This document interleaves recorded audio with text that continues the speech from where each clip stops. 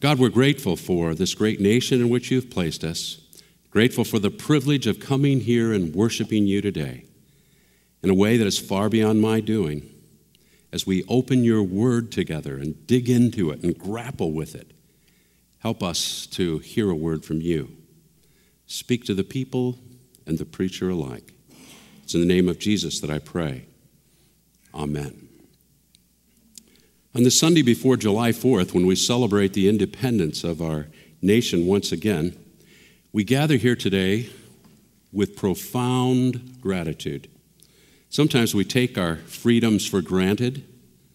Sometimes we abuse our freedoms in all kinds of ways. One of the great questions through the years in these United States has been, how do we separate the church from the state? What does that mean? Some would say that it means we should have no symbols of faith in any public places, and some would also say that we should have no symbols of the state in religious places. This understandable fear is that we fall into the same kind of tyranny that made our ancestors come to these United States in the first place. I'll never forget being in a small group of pastors in Southern California several years ago, and Stephen Carter, who had just written the book, The Culture of Disbelief. He was the professor of constitutional law at Yale, said, and his whole thesis was this, that our nation's founders were more concerned about guarding the church from the state than they were about the state from the church. He felt that we had missed the point in many of the actions that we had taken in recent years. We are here in this place of sanctuary today, choosing to worship as we are. In my mind, we can make a kind of civil religion out of our history and our government, which are so great, that at times we can worship them above or at least with the same kind of reverence that we hold for God. We must always worship God first, giving thanks for how he has used less than perfect men and women to secure and maintain our freedoms. Just as was true of Israel of old, sometimes we put our heroes on pedestals, don't we? We lift them up and forget that they had trials and they had difficult times, that they had failures just like we. For example, one of the most famous people in these United States is Abraham Lincoln. Did you know that in 1832 he was defeated for state legislature? In 1833 he failed in his business. In 1835 his sweetheart died. In 1836 he had a nervous breakdown. In 1838 he was defeated in his bid for Speaker of the Illinois House. In 1843 he was defeated for nomination to Congress. In 1848 he lost renomination for Congress. In 1849, he was rejected for land officer. In 1854, he was defeated for the United States Senate. In 1856, he was defeated in a nomination for the vice president. In 1858, he was again defeated in nomination for the Senate. All this took place, of course, before he was elected as the President of the United States in 1860. Could it be that our failures and defeats help us know that we need to depend more upon God and not ourselves? God is the one who is ultimately in control and not us. So it must have been with David, Israel's great king, as we continue this series entitled After God's Own Heart on the life of King David. The passage we're looking at today finds David and his 600 loyal men as men without a country. If you would, please follow along with me as I read from 1 Samuel chapter 29, and I'm going to be reading verses 1 through 11. You can follow along in your Bibles or your pew Bibles or on the screen. Listen now for the word of the Lord. The Philistines gathered all their forces at Aphek, and Israel camped by the spring in Jezreel. As the Philistine rulers marched with their units of hundreds and thousands, David and his men were marching at the rear with Achish, and Achish was the king of the Philistines. The commanders of the Philistines asked, "What about these Hebrews?" Achish replied, "Is this not David, who was an officer of Saul, king of Israel? He was already been with me for over a year, and from the day he left Saul until now, I have found no fault in him." But the Philistine commanders were angry with him and said, "Send that man back, that he may return to the place you assigned him. He must not go with us into battle, or he will turn against us during the fighting. How better could he regain his master's favor than by taking the heads of our own men? Isn't this the David they sang about in their dances? Saul had slain his thousands, and David his tens of thousands." So Achish called David and said to him, "As surely as the Lord lives, you've been reliable, and I would be pleased to have you serve with me in the army. From the day you came to me until now, I have found no fault in you, but the rulers don't approve of you. Turn back, and go in peace. Do nothing to displease the Philistine rulers." "But what have I done?" asked David. "What have you found against your servant from the day I came to you until now? Why can't I go and fight against the enemies of my lord the king?" Achish answered, "I know that you've been as pleasing in my eyes as an angel of God. Nevertheless, the Philistine commanders have said, 'He must not go up with us into battle.' Now get up early, along with your master's servants who have come with you, and leave in the morning as soon as it is light."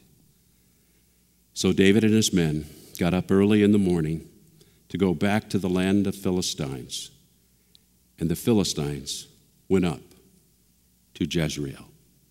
May God add his blessing, understanding, and also his application upon the reading of God's holy and inspired word. Let's first look at David's situation here. Now, last week we left David as in a great moment of triumph after he had overcome and defeated the great giant Goliath.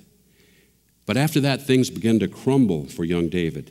As you might imagine, David's fame spread like wildfire.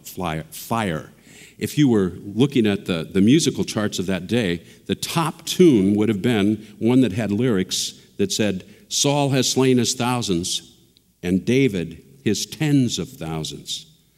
Even though David became best friends with Jonathan, who was one of Saul's sons, and he married Saul's daughter, Michal, Saul was intensely jealous of David.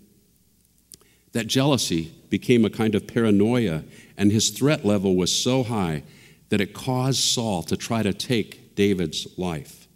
So David had to flee for his own well-being, and he took 600 of the best warriors with him.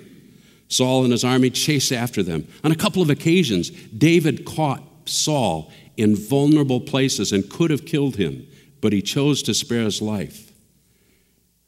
The grace shown him did not slow Saul down, however. In a kind of rage, blind rage, he continued to pursue the legendary shepherd. Realizing the reality of the situation, David sought asylum with their horrible, dreaded enemies, the Philistines. They at first settled in Goliath's hometown of Gath. Can you imagine that? Where Achish the king highly respected David. Living there for a year and 4 months, David and his warriors raided some of the enemies of the Philistines and did some wonderful things so that Achish trusted David implicitly. Those peoples raided by David, however, were not Israel.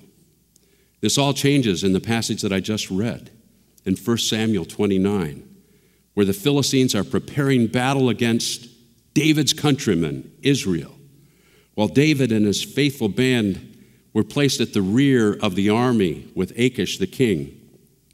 They were ready to do battle against Israel. If I were one of those news people who were embedded in the Philistine army, and I had the opportunity to interview David at this point, I wonder what would have been David's frame of mind in this situation. Maybe the dialogue would have gone something like this. Try to imagine this. Me. David, it wasn't that long ago that you defeated the great Philistine Goliath, leading Israel to a stunning victory in the valley of Elah. How did you ever get to the point of now being with the Philistines, ready to go against your countrymen, the Israelites? David, well, Jim, it's been a difficult string of events, to be sure, one that no one could have predicted. It's been fueled by jealousy and the paranoia of King Saul, who I respected and wanted desperately to serve. While I'd been anointed by old Samuel to become the next king, it was never my desire to be a threat to Saul. I was willing to wait for God's timing. Me, David, there's a sense in which you're a victim of your own success. All of this pain and danger for you and your family are none of your doing. It doesn't seem fair. Aren't you angry with God? Oh, no, Jim. 1,000 times no. I have felt God's presence and help in a far greater way than I could have ever imagined. Instead of anger with God, I'm filled with overwhelming gratitude. God has been my refuge and strength, a very present help in trouble. Well, David, those are wonderful words, but in a few hours, do you realize you may be doing battle with your own flesh and blood? How will you feel if you have to take up your sword against one of your own brothers? David, I'm not certain how all of this is going to turn out. I've been well taken care of by Achish and his people. I must be loyal to them. I'm placing this whole situation in God's hands. Somehow, some way, God will work out his purpose in this very troubling situation. Let's look at the Philistines' dilemma. While Achish had grown to respect and trust David implicitly, that trust was not shared by the Philistine military leaders, and probably rightfully so. They had seen David in action, not only with Goliath, one of the worst defeats that they had ever endured, but also on those numerous raids. And one thing that they knew for sure, David was shrewd and David was dangerous. This could be a plot in which David would go to the enemy so that at the right moment he could turn on the Philistines, and win back the graces of King Saul, the man who had been trying to take his life. Or at best, in the heat of the battle, David and his men undoubtedly, as they faced family or friends, their loyalties would change. They couldn't help it, even though it wasn't their intent. With all this in mind, the military leaders were adamant. David and his men cannot go to battle against Israel, and they can't be in the rear with Achish. It was Achish's unenviable task to send David and his loyal men back to Ziklag, which was down south in the Philistines' territory. When Achish speaks to David, he tells him that he's been honored to serve with him and that he has been reliable in every way. Yet he must turn and go back to Ziklag in faith. And David understandably says, "No, I've done nothing wrong." Has he not served Achish faithfully? So he pleads with Achish to let him go into battle against the foes of the Philistines. Achish's response, if you notice this in verse 9, is very interesting when he says that David has been as pleasing in his eyes as an angel of God. It's as if he's saying that he has been a messenger of God to him. Wow, what a statement for a Philistine to say about an Israelite. David, who was a man after God's own heart, had allowed God to shine through him in the most positive ways. But after that, Achish tells David that he and his men must leave early the next morning and travel south to Ziklag. He cannot go with the Philistines. David does not have a choice. It's completely out of his hands. As you view the happenings of your life, like all of us, there are times when it seems that our lives are out of our control. You're focused to go in directions that you may have never anticipated. In some cases, you've done nothing wrong. In fact, you may have been faithful. You may have been obedient. It just wasn't supposed to be like this. David and his men are men without a country. Think about it. Try to put yourself in David's place as they get up early the next morning and they begin the long 3 hard days of journey back to Ziklag. How could this be happening? First, they're rejected and threatened by Saul and the Israelite army after David brings great victory. Now, after 1.5 years with the Philistines doing everything they asked of him, they're rejected again. In essence, they have been faithful and done nothing wrong. It's been the paranoia of a troubled king who's jealous. And it's not their malfeasance which caused them to be rejected by Saul. And now, it's the suspicions and the mistrust of the Philistine military leaders causing further rejection. They were men without a country. All 600 of them, were like a ship floating out of control on a sea of uncertainty. There was no place to cast their anchor. Literally, all they had left were their families and the few possessions that they had, which they were heading toward in Ziklag. Have you ever felt that way? Maybe some of it's your own doing. You may have made some mistakes and they've come back to haunt you. Your life is out of control. You were rejected by seemingly everyone. There's no place to cast an anchor of security. On the other hand, quite honestly, none of it maybe was your making. Humanly speaking, it wasn't fair. But there's nothing you could do about it. You felt like an utter failure. I can think of such a time. In 2008, I felt strongly that God was calling me to leave the Southport Presbyterian Church, where I'd served as senior pastor for 13 and a half years. I felt that they needed a new voice, and I felt I needed a new challenge. The people at SPC thought that I was going to stay for several more years until retirement, and so they were shocked when I resigned in May of 2008. Through a series of events, none of my own making, in August of 2009, I was without employment and too young to retire. I had severed my quadricep on my left leg and couldn't start physical therapy for 8 weeks after surgery. I'd never felt so helpless physically. I experienced many rejections as I wrote and queried around about becoming a pastor of another church.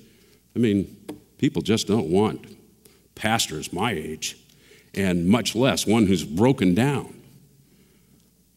I was without a job. I'd never been without a job since my middle years, teenage years.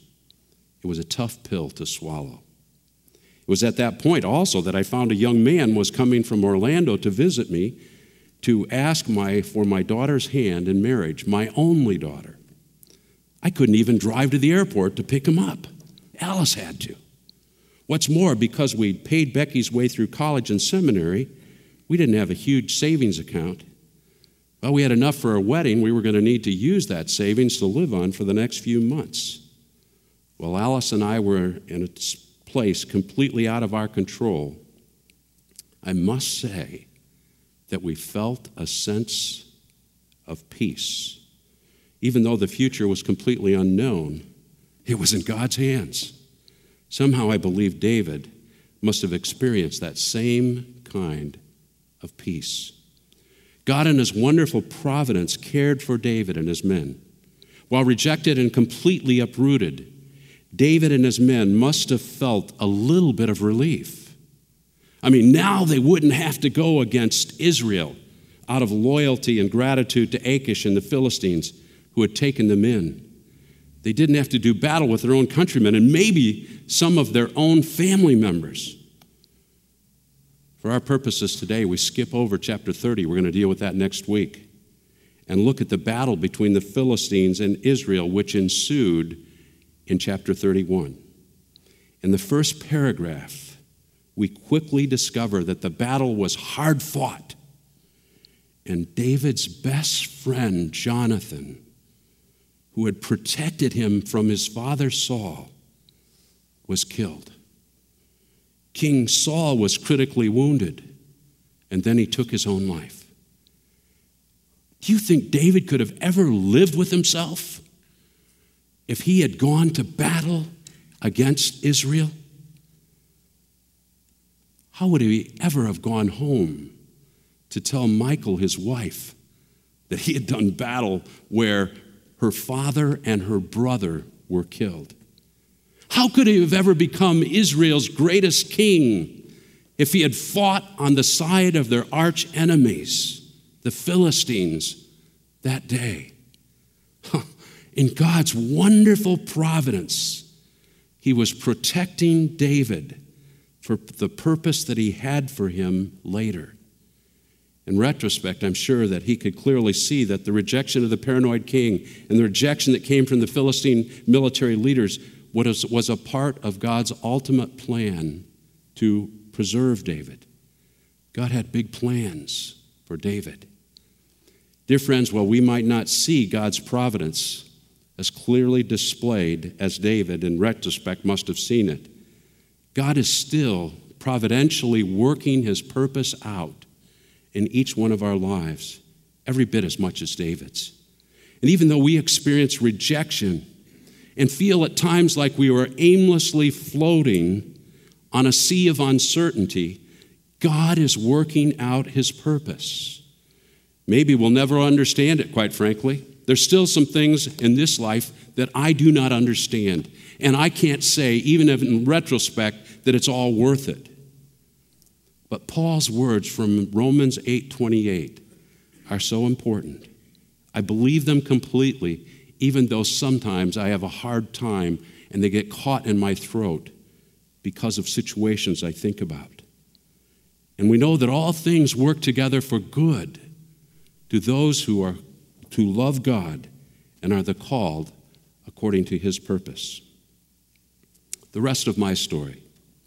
In a way completely beyond my doing, in November of 2009, when we were coming to the end of our savings, not long before a wedding, I received the call to become the interim pastor of the First Presbyterian Church of San Antonio, a church I had long admired.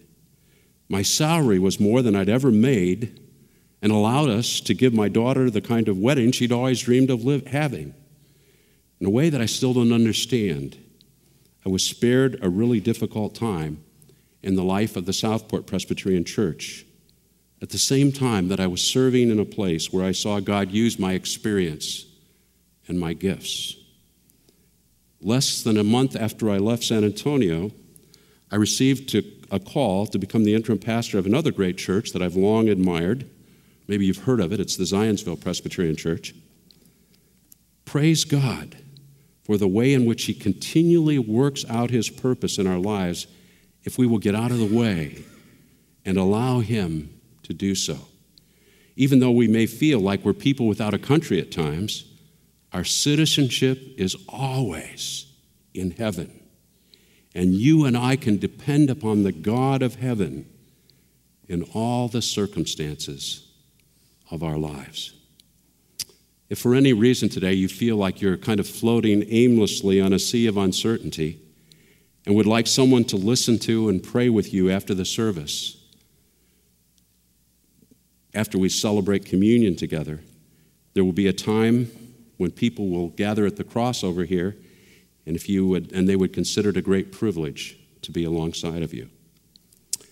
As we prepare to celebrate the sacrament of Holy Communion, as we soon gather around this table as the family of faith, This table is a living demonstration of God's providential love for each one of us. Never has there been a man more rejected, a man more alone, a man who was without a country. I mean, the Romans didn't know how to deal with him and certainly wouldn't have named him as a Roman. The Jews were the ones who were crucifying him, his countrymen. Yet in God's amazing grace, God used his death as a provision for all of us who have sinned and fallen short of the glory of God. Let us come humbly with joy to celebrate Jesus' body broken and his blood shed so that we might be forgiven if we place our faith in him. Let's pray. God, thank you for the example of David. And we must admit that as we look at our lives, all the pieces don't fall into place right now at times. And yet we're on a faith journey. And we place ourselves in your hands. Be with each of my brothers and sisters here now as we gather around this table. In Jesus' name, amen.